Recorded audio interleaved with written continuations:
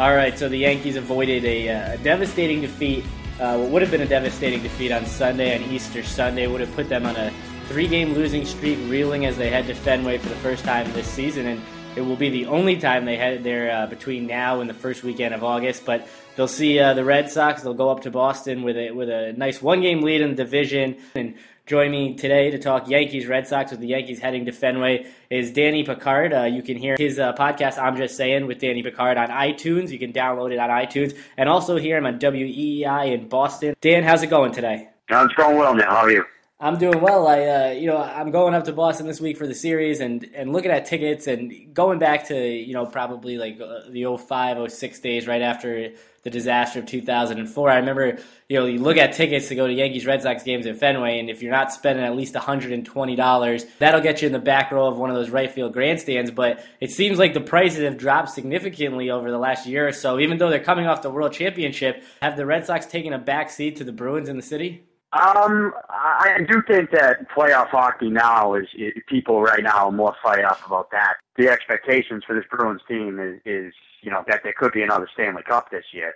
So, since they won the Cup in 2011, anytime you get around April, May, June, Bruins playoff games, if, they're still playing that late by late May or June, they have taken really the priority of this city around the springtime. So, Yankees, Red Sox is always big to me, but I think the reason you see that with the ticket prices is probably because right now the hottest ticket in town is being at the TV Garden for the Bruins playoff games. But even when they're not home, like the next couple of games they're going to be in Detroit, the hottest ticket in town might be on the couch watching the Bruins playoff games rather than spending money to go to Fenway, even for Red Sox Yankees. Well, coming off the World Series win, the improbable run last year, the Red Sox off to a slow start here, and they've been banged up in the way that the Yankees were banged up early last season, and they continue to be banged up through the entire season. Are you worried about the health of the team right now? Just 20 games in, are you worried about them long term, or you think things will start to come together here now that they've got a few weeks under their belt? Well, we're expecting Shane Victorino to get back, I think, later this week. He has a couple minor league appearances. And, I think they dodged a couple bullets with Pedroia and Uehara. Those guys have returned after missing only a couple of days last week. And I actually, they dodged another bullet Mike Napoli taking a ball off the knee in that game the other night. So he gets up from that. He stays in the game. He actually played on Marathon Monday as well, so they dodged that bullet. I mean, they have injury issues, obviously, but at the same time, I do think that once we get going into May and June, this pitching staff, it's really about the starting rotation staying healthy. If this rotation can stay healthy, we know what they're capable of doing. And if they stay healthy and they can pitch like they're capable of pitching, then I think they're going to be able to, even in times of struggle offensively like we've seen from this Red Sox team, I think they'll keep them in a race at the top of the division or the wild card. So I'm not too concerned about the injuries right now. I think the time to be concerned would be if, there's like Clay Buchholz hasn't been pitching well, and he actually, in this Marathon Monday game, he got lit up, and his velocity is not there. If he goes down for an extended period of time, or even John Lackey's got lit up now the last couple of starts, if there seems to be an injury there, if there's an injury in the rotation, then you're concerned and you worry. But right now, no, I'm not too concerned about anything. Well, you mentioned, dodging the injuries with Pedroia, with Napoli, and that, grotesque picture of what happened to his finger last week. And with the Yankees, they've stayed relatively healthy. Teixeira hit the DL for a couple weeks, which, it was actually a pleasant sight for, myself and other Yankees fans. And the team just went along without him like, business as usual, since he's not really a piece of this team as he was 3, 4, 5 years ago. But Jacoby Ellsbury, a guy who I was adamantly against them signing. I told you about it. I thought they lowballed and sort of screwed over Cano. Ended up giving most of that money to Ellsbury, a player that they didn't really need since they already had Gardner and they already had Soriano and they were looking at Beltran, looking at Chu. They had Ichiro. It just didn't make sense. And Ellsbury's been great for the Yankees so far. He's done everything to sort of get me to root for him, get me to like him. If he keeps hitting the way he does, then I guess I won't have any real reason to. But when you look at the top of that Red Sox order, I thought they could afford to lose him. I still think they can, but he really was such a big piece of the top of that order, and going through the top of that order with him, with Pedroia, with Ortiz, with Napoli. And it just seems to me like, now that I watch this Boston team, even though it's only a few weeks, even though it's a small sample size, it seems like they really do miss him at the top, and they really haven't, been able to find that leadoff guy to fill that role. Yeah, it certainly is a problem. There's no doubt right now they miss Ellsbury in that leadoff spot. I mean, they've shuffled around. We've seen Pedroia there. We've seen Nava there. We've even seen Johnny Gomes there. We've seen Sizemore there. Though I don't think that they want to keep Sizemore in that spot for now. I think they'd like to see him maybe still in the middle, to the back of the order, only because he hasn't played in such a long time that I think they want to let him get in a groove where it maybe isn't as much pressure. And that leadoff every day for the Boston Red Sox isn't really the place to do that. We also have to, see that they've been missing Shane Victorino, and he was a guy at the top of this order last year. Not as the leadoff guy, but the number 2 guy most of the year that helped this team do damage offensively, and he hasn't been around. I think that they probably expect him to jump into that spot regularly when he does get back, or at least maybe switch off with a left-handed hitter in that spot. But also, I think for right now, while Jackie Bradley Jr. isn't somebody that's ready for that spot, and he has some things to work on offensively, he's not going anywhere. Or at least, in my opinion, he shouldn't go back down to the minor leagues. We see what he does defensively. He's going to be the everyday center fielder for this team, I think, even when Victorino gets back and they need to make a move on the roster. I don't think Jackie Bradley Jr. is going anywhere, or at least he shouldn't. Right now, he's got some things to work on offensively, but I don't rule out. I mean, I think they're building him to try to be that leadoff hitter. It might not happen by June. It might not happen by July. It might not happen this season. But I think they certainly expect it by next year. And, if they can get him to maybe raise the average or even the on base, he has had some big hits and he's had some big walks. But there's too many inconsistencies with his offensive game to put him in the leadoff spot right now. But the only way to bring him up and to give him a shot at that would be to not have brought Jacoby Ellsbury back. And they didn't. And right now they're struggling to replace him at the top, of that lineup. But I think eventually, before this season's over, and even maybe by the All-Star break, they're going to find a guy to do that. Well, with Ellsbury, he came to the Yankees. You expect him to hit leadoff, and then they put Jeter at second. Even though Jeter, spent a lot of his career being the leadoff hitter, and they've also got Brett Gardner, who either seems to hit leadoff or he seems to hit ninth. On Sunday, he hit seventh, which was a little odd. But, they sort of have 3 guys they could plug into that hole, and Ellsbury, when Teixeira went down to sort of lengthen the lineup, became the number 3 hitter, which is a little weird because of the Yankees of the last decade or at least, 10, 12 years. That 3 spot has either been, Giambi in his prime or Tino Martinez or Paul O'Neill or Sheffield or Matsui or one of these big bats. And to see Ellsbury there was a little weird just because, as Yankee fans, I'm not used to that. But then, when I look at the Red Sox, what they've done over the last few years, you'd see Pedroia in the 3 spot a lot of times. And, it just seems to me like Boston, they always do these quirky things with their lineup and it seems to work out. I mean, a couple games ago, I believe it was in the Yankee series, they had Johnny Gomes in the leadoff spot. So it seems like John Farrell's really not scared to try anything. No, he's not. But at some point, you'd like some consistency to it. I mean, I don't want to see Johnny Gomes in the leadoff spot. I mean, that's not something that I want to see. And I think that going into the season, knowing they weren't going to have Ellsbury and not knowing that Bradley Jr. would even be on the team, I think they expected, when they thought Victorino would be healthy, they expected Victorino to lead off when there was a left-handed pitcher on the mound, and when there was a right-handed pitcher to lead off with Nava. But Nava's struggled. He's looked awful at the plate. Some people have said when Victorino gets back, maybe they send Nava back down to the minor leagues. I mean, me personally, I think that they should stick with Nava, but if they want him to work on some things and they don't want to trade Kopp, maybe that would be, it's obviously a better move than sending Jackie Bradley Jr. down. But, this is a guy that I think they expected to be a major factor at the top of this order. And so with that, they sort of expected to move it around, I think, in the early goings of the season. But, I mean, you can't do this all year, in my opinion. And I do think while right now he is switching things around, you know, it's coming to a point where when Victorino gets back, maybe we're just going to see Victorino, the everyday leadoff guy. Victorino, Pedroia, and Ortiz, those are your top three. And to be honest, I don't have a problem with that. But I think right now it's too soon to have Sizemore every day in that spot. It's too soon to have Jackie Bradley Jr. every day into that spot. I mean, at some point, one of those two guys might be in that spot this season every day. But right now, they're not ready for it. I don't ever want to see Gomes there. Nava's struggling. So I think if they want to get some consistency, it'll probably be when Victorino gets back.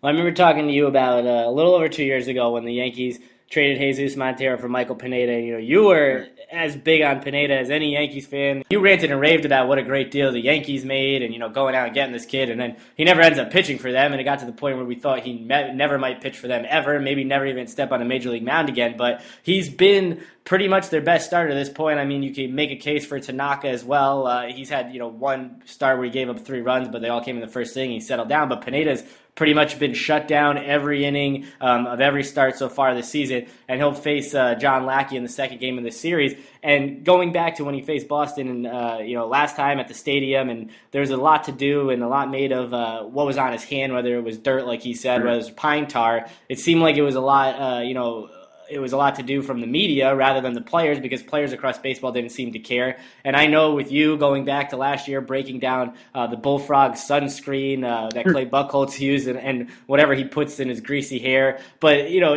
what was the perspective in Boston? I know, you know, some fans are going to be angry because they just felt like the Red Sox lost and were cheated because of what was going on. But there wasn't one player in baseball that seemed to speak out against it. It just seemed to be the media types. And, you know, it's not like guys in Boston haven't done it as well. And John Farrell didn't really seem to care about it. Yeah, and it's not obviously if nobody said anything, it's something that goes both ways. So where both sides are doing it.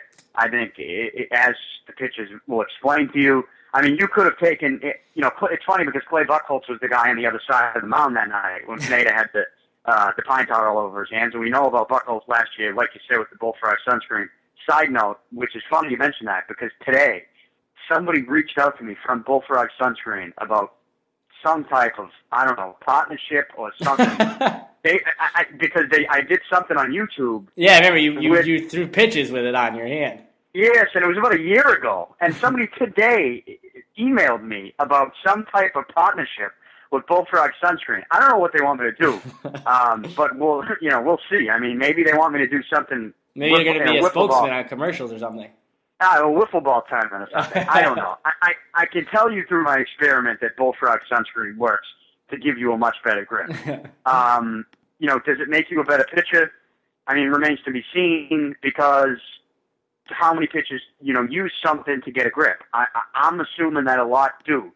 I think that the worst part about it was, and I think what people were upset about, was that Pineda acted like a complete clown by putting the pine tar on the bottom of his throwing hand.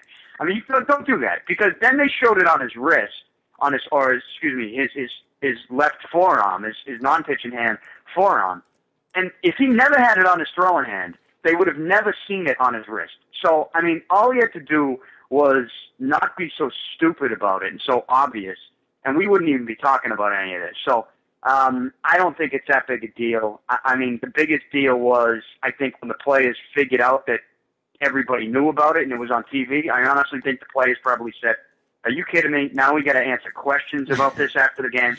Nobody wants to talk about that. It's part of baseball players getting some sort of edge. I think David Ortiz said it best. He said, "Hey, hitters use pine tar to get a better grip." I mean, it's out there, and I think I heard somebody say last week, I think it was Al Leiter, said something along the lines of, if you don't want the pitchers to get a grip on the baseball, why is there a rosin bag for you? Yeah, I mean, exactly. It's just getting a grip on the baseball, and hitters will tell you, we don't want a ball sailing up at our heads at 93, 94 miles an hour. So I don't think it's that big a deal, but we'll see where this Bullfrog sunscreen partnership goes. That could be a big deal.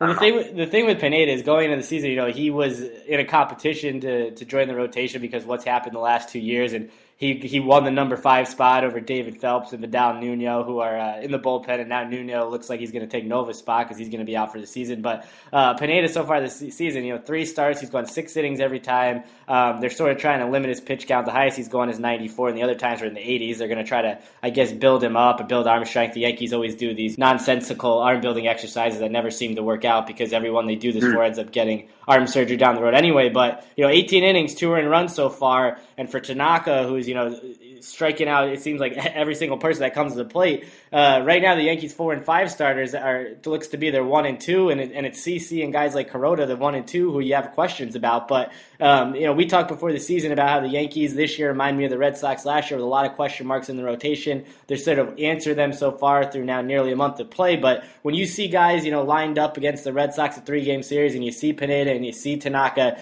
do you have that sense of fear that you have to be almost perfect on the opposition side? And I feel like the Yankees haven't had that in a while with the rotation. So, the Yankees might feel the same way about going up against Lester tomorrow night. John Lester, he battled Chris Sale the other night in Chicago, and I called that must-see TV, even though the Stanley Cup playoffs were on. That was a pitcher's duel. Lester, look, this guy has had some bumps in the road, and they've been consistent bumps in the road the last couple of years, but he finished last year up very strong. And this year, right now, essentially, he's playing for a contract. So if not to say that he wouldn't be motivated anyways, but there's no question about it now. John Lester's motivated, and you can see that when he's pitching. Then you got to face Lackey, who I said has been struggling, and then it's Felix Dubron, who actually, surprisingly, even though I don't think he has overwhelming stuff, has been, pretty good lately. His last couple outings. I think that going up against Pineda and Tanaka, certainly Tanaka's got, what's that? Is it a splitter that just dips down and away? That thing is filthy, right? And I think that, the Red Sox haven't seen it yet, so they're probably gonna struggle. I would take the under if I was a betting man tomorrow night in that one. And then with Pineda, as you mentioned, a couple minutes ago, when the Yankees got Pineda, I thought nobody was talking about it, and I was kind of shocked as to why they weren't talking about it.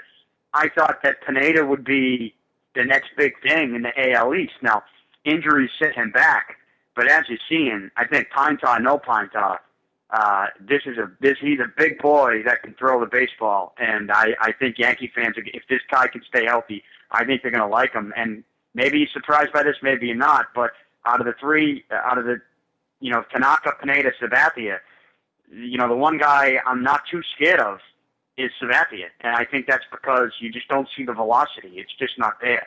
And it's not to say this guy can't learn how to pitch, because we know how good he has been in the past, or that he can't turn anything around this season. But his velocity just isn't there, and he's not really a scary dude when he's on the mound anymore, in my opinion, because of that. So out of those 3 guys, I'm more scared of Pineda and Tanaka than I am Sabathia. No, I think that you definitely should be. And when it comes to CC, the velocity's not there. He hasn't really figured it out yet. And I've said all along, his so-called best friend is supposedly Cliff Lee, and he just spent, the last 4 seasons pitching with Andy Pettitte. So you'd think between talking to those 2 guys, he'd be able to figure out how to pitch with, 87 to 89 from a lefty. But, that still remains to be seen. But when it comes to Lester, he signed that team-friendly deal a few years ago, which he never got hurt. So he obviously could have gotten a lot more money on the free agent market. But, hats off to him for taking guaranteed money and not being like a Max Scherzer guy who walks away from $144 million when, at any pitch his shoulder could go, right away and he'll never see that money. But I saw reports the other day about, Lester talking with the team and trying to come to terms on an extension. And it seems like he's going to take another team-friendly offer when, he looks like he's ready to finally get paid at his age 30 season. Well, part of that's on him. He came out publicly and said, I want to take a hometown discount to stay. I said it at the time, I think his agent, when he heard this, is probably slamming his head against the wall. This has to be the stupidest thing you could say as somebody who is, 30 years old and is really, when you sign a 30-year-old pitcher who has, as I just mentioned, with John Lester, the last 2 seasons before this, even though he finished last year strong, there was a good amount of time there in the dog days of summer where he was terrible, and he was consistently terrible, to the point where here in Boston, we were having conversations near the All-Star break as to whether or not Lester, if they get to the playoffs, if he should even be in the rotation, the playoff rotation. I mean, that's how bad it was at times. And the year before that, the Bobby Valentine year, a lot of people blame Bobby Valentine. I point a lot of the blame of that season and the failure of that season at John Lester. He was terrible. I mean, this guy just, he was out in the mound. Everything was flat. He didn't have velocity. He was changing things. He was mad at umps. I mean, he has had signs recently of being a very bad pitcher, but he's also had signs of being a very dominant pitcher, which I think you've seen that lately. You saw at the end of last year during the championship run. You saw it in the playoffs. You've seen it so far to begin this season. But when you come out and you say, hey, I want to take a hometown discount, I mean, did he really expect the team then to overwhelm him with the deal? Now, I don't think that was the last offer the Red Sox are going to make. 4 years, $72 million or something, which, by the way, I think is like $18 million a season. So I don't expect that. I don't see that to be really lowballing the guy, because he did say he'd take a hometown discount. But I would, if I'm the Red Sox and I get a hometown discount, I'm not giving him any more than 5 years. And if it's somewhere around 18 to 20 mil a year, I'm fine with that too. In fact, if I'm the Red Sox, I would overpay him per year, but I wouldn't give him more than 5 years, not at 30 years old. So, I mean, John Lester, I don't know what he expects when he comes out and he says, hey, I'm going to take a hometown discount. Because to me, hometown discount is more of a years thing than a money thing. Yeah, that offer the Red Sox made, it's not great, but I don't think it's their final offer. I think they're playing the game. It's a negotiation. They'll talk again. And I think they're actually testing to see, hey, Lester said he wants to stay, hometown discount. Let's see how much he wants to stay. Let's test this out. I mean, it's a business at the end of the day. I think business will get done before he leaves. And like I said earlier, it isn't the worst thing in the world to have John Lester pitching on a contract here. It's not. No, it's definitely not. And when you go back to, the period from 2008 to 2011, he was that guy where he wasn't winning Cy Young awards or MVP awards like a guy like Verlander. But when he was scheduled to face the Yankees, I just assumed you're going to be lucky if you get 1 or 2 runs off this guy. So your pitcher had to be basically perfect, and he, I would say, was the pitcher I most feared the Yankees facing at any given point in a season for those few years there. And then, like you said, he sort of fell apart, especially during the Bobby Valentine year. And I just never really understood why. What happened going down the stretch in 2011 between him and Beck, and then what happened during the Bobby Valentine season. And he bounced back and had a great year last year. Not great like he used to have, but it just never made sense to me how this guy could fall apart and seem to lose it so quickly and then regain it just like that. No, and I think going back to when he struggled, I mean, one thing I always looked at was he fell in love with his cut fastball, which used to be a great pitch, down and in to right-handed hitters, and it was unhittable. But he left it flat. It was out over the plate, and also his velocity on his regular fastball was down. And when his velocity on his regular fastball is down, and the velocity on his cut fastball is only 1 or 2 miles per hour less than his regular fastball, it turns out to not be as devastating of a pitch. I think part of the reason is the change of velocity with it too. But he's done things to manage it. He's used his curveball more lately. I wish he would use it even more than he has. He's also taken that cutter, and against right-handed hitters, instead of falling in love with having to go down and in to a right-handed hitter with the cutter, he's learned, you saw this in the playoffs, he's learned to take that cutter, maybe take a little bit off it, and try to paint backdoor, outside corner, low and outside on the right-handed hitter. And that has worked for him as well.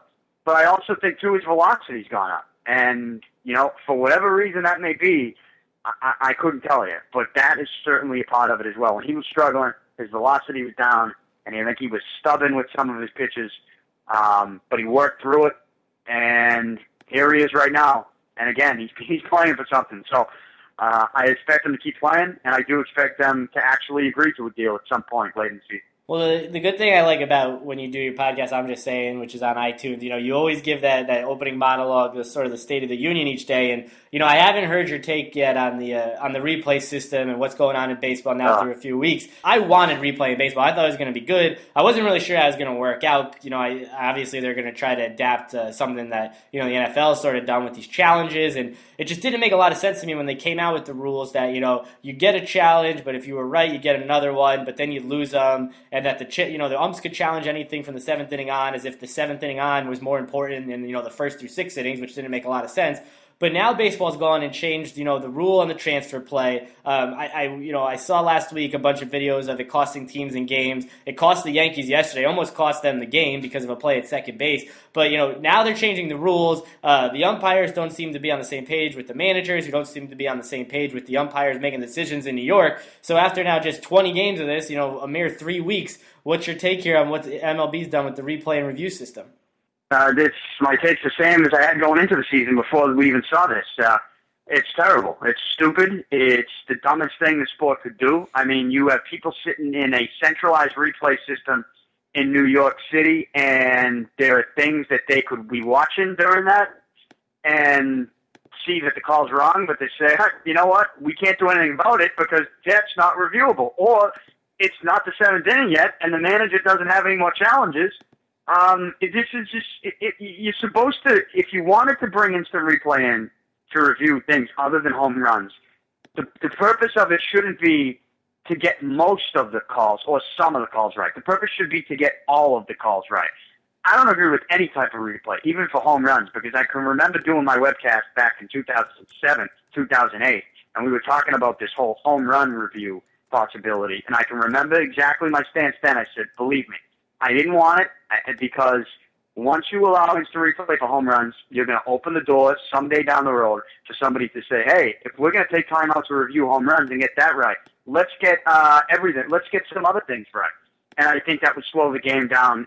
Is the biggest issue slowing the game down? Well, sometimes. But also, it's you're slowing the game down and you're not getting everything right. Or sometimes the rules of the replay don't even allow you to review something that you could probably get right, which is pretty obvious to change. It's a stupid system. I think if you want to keep replay in, I think you need to utilize that centralized, office or whatever they're calling it in New York City. Get a couple bodies to watch each, to stand by a TV. They get to watch one. Your duty is watch one game. Here's the game you have. Get another 2 guys. Here's the game you have. And then for every ballpark, you have an umpire that's sitting in one of the dugouts near a phone. And if there's a close call, whoever's watching that game in the replay system communicates with that person quick and says, run out onto the field and tell them to slow the game down. We're watching this one play. And you just do, and you know what? It should take 30 seconds. But we have this challenge system. It's stupid and it's not working. And I don't know that they're going to get rid of it. I don't know what they're going to do. But I don't understand. I don't understand why there are only some things you can review and some things you can't. And some innings managers can challenge and some innings they can't. And some innings the ump can challenge and some innings he can't. It's all so very stupid to me. So that's how I feel about it. I hate it. Well, the other thing with it, it's like, it almost seems like, when the NFL games, when there's catches or, if guys' feet in bounds, is it a touchdown? It almost seems like whenever they go to the booth, you never know what the answer is going to come back. Sometimes you're right, sometimes you're wrong, but really I have no clue when they decide is a catch or what is it, and I've been surprised times, and I have it, especially going back to that Giants-Packers playoff game a couple years ago when they had like 2 atrocious calls on fumbles, and one of them almost changed the entire game, but, it's sort of like what the NHL's done with the kicking motion. You never know if they're going to call, the guy kicked the puck in, if he didn't, was he trying to stop, did he redirect it, and I never thought it could get that way with baseball because it seems so, black and white, is the guy out? Is he safe? Is it a catch? Is it not? But it's gotten to that point now where when they go and they put those headsets on, I have no idea what the ruling is going to be when they come back. Yeah, it's mostly what the transfer plays and even, the guy at first base, is the ball in the glove or what's it out? Is it in the glove? Is it when it hits the back of the glove or when it enters the glove? I mean, to be honest, I'm talking to you right now, I don't even know the answer to that question. Well, I've heard that, I never even think we'd be asking that question. So well, I think the craziest thing about the whole thing is not only that they're not getting calls right. That play with Dean Anna having being tagged on the double and then coming off the base. That was so stupid. That was, and you know what? And I said this right after. I said, all right, he came off the bag a little bit, and if you want to be literal about it, did he literally tag him when he was off the bag? Then yeah, that's out. But are we really going to, like, I don't know that I want to watch a baseball game or live in a world in which that would be an out. I mean, every time somebody is safe at second, you look up at the ump and say, time. After he's ruled safe, you look at the ump and say, can I get time? Calls time. He gets off the bag. Bogarts kept his glove on Dean Anna, and he just held it there when he was ruled safe. To me, once you're ruled safe and you're about to get up off the ground, you shouldn't be able to keep the tag on and be called out. I mean, this isn't Sandlot baseball at Penn Street Park. I mean, that can't happen. I don't want to live in a world where that actually would be an out if you review it. So the fact that Farrell would even review that to me, or they did review it, is just, again, it's so stupid that he should, I'm glad they didn't overturn that call, right? There's been so many. No, they said they didn't have a view of it when, everyone watching on Yes or Fox or NESN seemed to have a view of it. Well, we had a view of it, but do you really want that to be? No, I mean, I think it's more one of those things where, if I'm a fan, you want the guy out, you don't want a guy in scoring position, but at the same time, it's like, it is a ticky-tack thing. It's like the neighborhood play, and it's almost like, well, don't give up a double. You don't have to worry about the guy being called out at second. Yeah, it's stupid. I'm glad he wasn't out, and it just goes into the review. I mean, there was a play on Friday night here at Fenway against the Orioles. First pitch of the game, ball down the left field line. It was clear that it was foul. It bounced to the left of the chalk. I mean, to me, it wasn't even close. And they review it, and they say it's inconclusive because they think it might have touched a piece of the chalk. It's pretty clear it didn't touch the chalk. So I don't know what happened, but I mean, the instant replay's not working. I wish they would get rid of it. They're not going to. And I think until they make, if they can keep it in, make everything reviewable, and just go with the centralized system. Don't have challenges. It's just so corny when a manager comes out and he keeps looking into the dugout to see if somebody's popping out to say, "Oh yeah, make sure now you can challenge it," because we just watched the replay of it. It's just so stupid. It just makes no sense to me. I just hope they get rid of it, but they probably won't. No, I think, they're going to try to fine-tune it and make it better in some way. But, yeah, like you said, it is ridiculous when the manager comes out and he has his back turned and he's looking into the dugout hoping that, they'll turn around and they'll get the play right. But and I'm not one of these, guys who thinks that baseball is too long. I mean, there's innings for a reason. There's no clock for a reason. It just seems like, the game has a flow to it. It has a certain thing to it. And those people that want the game shortened, they want things shortened. And they don't need to watch baseball. They don't need to be baseball fans. And to me... Yeah, who are these people that want 7-inning games? I mean, I see a headline for a story about 7-inning games, and I wonder if I'm even on Earth. I mean, is this even, what is going on here? Where did we get this idea of 7-inning games? Like, are we all on the same planet? That's the dumbest thing I've ever heard in sports, is somebody wanting to change baseball. It's one thing wanting to change certain things in baseball. If you want to change baseball from 9 innings to 7 innings, you just got to find a hobby or something. You got to find something else to do. I don't know what to tell you. Well, that's one of the dumbest things I've ever heard. Yeah, and the thing with the time is, I don't care if the umps take, people are like, oh my God, that challenge took 3 minutes and 45 seconds. It's like, I don't care if it takes 20 minutes as long as they get the call right. I just don't want to see them come back and overturn a call that's wrong or make the wrong decision. If they're going to take their time and look at it, I don't care if it's right as long as it's right, because, eventually one of these replays is going to have a huge impact. And, you go back in time, and obviously the Yankees dynasty was built on a home run that never actually went over the fence. The kid Jeffrey Mayer hauled it in. And when they won the World Series in 2009, and then that Joe Mauer ball, I was at that game and I couldn't really see it, but it went fair and they called it foul, and when the bases loaded, and that would have changed that whole series. But, the human element has a major role in baseball. It still should have it because it's part of the game. It's part of the history, even if it's right sometimes and wrong others. But, as long as they're going to get the call right, I don't really care how much time they take to look at it. Just make sure, you're 100% certain about it. Yeah, and, if I see on TV one more time, the headline coming up on the left side of the screen, 7-inning game, I change the channel. I mean, I don't know why this is a headline. I don't know why it's a story. I hope it never comes up again. I just hope if nothing happens with replay, I just hope we can get past the potential 7-inning game, because that's just not going to happen.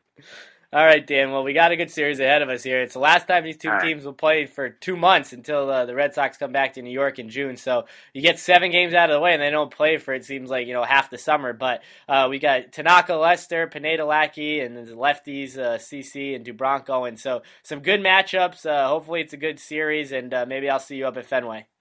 Yeah, and I mean, that's probably a long shot for your Rangers, but maybe they could get to the Eastern Conference Finals to play the Well, actually, that brings up a good point. I didn't even ask you about that, and I usually get a couple hockey questions in. So, I mean, after that game 1 loss, obviously it's only 1-0, and it's a Datsyuk goal with 3 minutes left, so there's not much you could do about that. But were you down on the Bruins after that game? No, and people are nuts. I mean, I don't know what they want. People are throwing Tuukka Rask under the bus. I heard, you tune into something for 2 minutes and you hear a caller on the show talk to today after they win game 2. Still looking back at game 1 and the goal that Datsyuk scored against Tuukka Rask. I mean, if you think that Datsyuk didn't know what he was doing with that puck, then you're out of your mind. You've never seen Datsyuk play, and you certainly didn't watch how the play got started with Datsyuk in the neutral zone in full stride, one hand on his stick, putting a puck behind him up through his legs and starting the rush. I mean, there was a purpose to everything that he did on that play, and if you didn't think that he was looking for a little traffic, that he could find a way to get that puck low glove side on Tuukka Rask, you've never watched, you don't know who Datsyuk is, and you don't know that he's one of the best players in the world. He is one of the best players in the world, and I said it after game 1. I said, the most frustrating thing might be is that I'm actually not frustrated with the way the Bruins played this game, because they played pretty well. Obviously, you needed them to score goals, and they did that in game 2, but I was confident after game 1 that there would be situations for them where they had more puck possession. They would put some more goals in. They scored 4 goals in game 2. I'm not concerned about the Red Wings because they're not the same Red Wings team that, historically we see in the playoffs. They are banged up, and yes, it's more maybe more speed than the Bruins. I'm hesitant to say even more skill. I know a lot of people have done that, but I just think the Bruins are going to wear them out in this series and take it in 6. Well, I do agree with you. I picked the Bruins to win it in 7 only because, I was hoping they'd go the distance, get a little tired before their second round. But from the Rangers standpoint, I was feeling, nice and high after game 1 and even the first 8 minutes of game 2. But I never thought it would be as easy as it should be, especially now with the Rangers. But I still think they'll find a way to get by the Flyers. Yeah, I mean, I don't know. I actually wouldn't know how to predict that Rangers-Flyers series. But I think that nobody's talking about Pittsburgh. And that's a problem because Pittsburgh is still, to me, one of the elite teams in this tournament. So I actually think it's going to be Bruins-Penguins, and I don't think the Bruins are going to sweep this time. I think they're going to beat them, but I think it's going to be more of a dogfight this time around because the Bruins are dealing with some issues with the flu and even with some injuries with some of their defensemen. So I think Bruins-Penguins Eastern Conference Finals. I think Bruins win it, that one going the distance. I picked Bruins to win the cup over the Sharks in the finals. San Jose Sharks. This is the year they get to the finals. That would be devastating for Joe Thornton. That might be a dagger to his life right there. Well, I mean, everybody, seems to pick the Sharks, most years to get far in the playoffs, and they always seem to blow it. But I don't hear anybody talking about the Sharks, so maybe this is the time they do it because they usually fold under the pressure. But when nobody's picking them to win, there isn't much pressure. And maybe that's my reasoning because they still are a very good team and have some good leadership and a goaltender who's won a cup. So that's my prediction. Bruins over the Sharks. Book it. The Bees are going to hoist la coupe. So you don't seem worried about having to face the Canadians there? No, I mean it's going to be a dogfight, but I think the Bruins are going to wear them down, just like they're going to wear down Detroit. These speedy, skilled, finesse teams. They're going to get their goals, and they're going to get a couple wins in each series, but I think ultimately the physicality on the Bruins end to go along with their depth is just it goes a long way in a 7-game series. And, yeah, Canadians will win a couple games against the Bruins in a 7-game series, but they won't win 4. And mainly because if they do win 3, that chance for them to win 4 is going to be at the TD Garden. I always feel like when we talk, you're always, you're confident in the Boston teams, but I don't think I've ever heard you this confident with any team in any season. No, it's this team's, even though they're dealing with some stuff right now, I just think that Tuukka's too good. I think Chara's too good. He shuts down other teams' line. When they play in their own building, they have the last change, and they have that matchup where Claude's able to look and see what the other team does. And if they put their top line out there, you bet you're behind that Zdeno Chara, whether he's just been out in the ice for 5 minutes straight or not, he's staying out there. And he's the big body that nobody wants to go up against. They win that matchup. It's a game of matchups. The Bruins playing chess matches in the playoffs. They have the depth to do it. They blew it last year, I thought, late in the Cup Finals. And as long as they don't have any devastating injuries with some of their top players here, and don't lose any more guys, I think they're gonna just wear teams out physically, and I think they're gonna take it. All right, Dan. Well, if the Rangers don't get Lundqvist going, he doesn't steal a few games, we won't be talking hockey unless, I give you a call about when the Bruins are in the Cup or whatever. But maybe, we might not be looking for a 2-month stretch here until we talk Yankees-Red Sox again. So, hopefully I'll run into you this weekend up in Boston. All right, Neil. Thanks a lot. All right, thanks, Dan.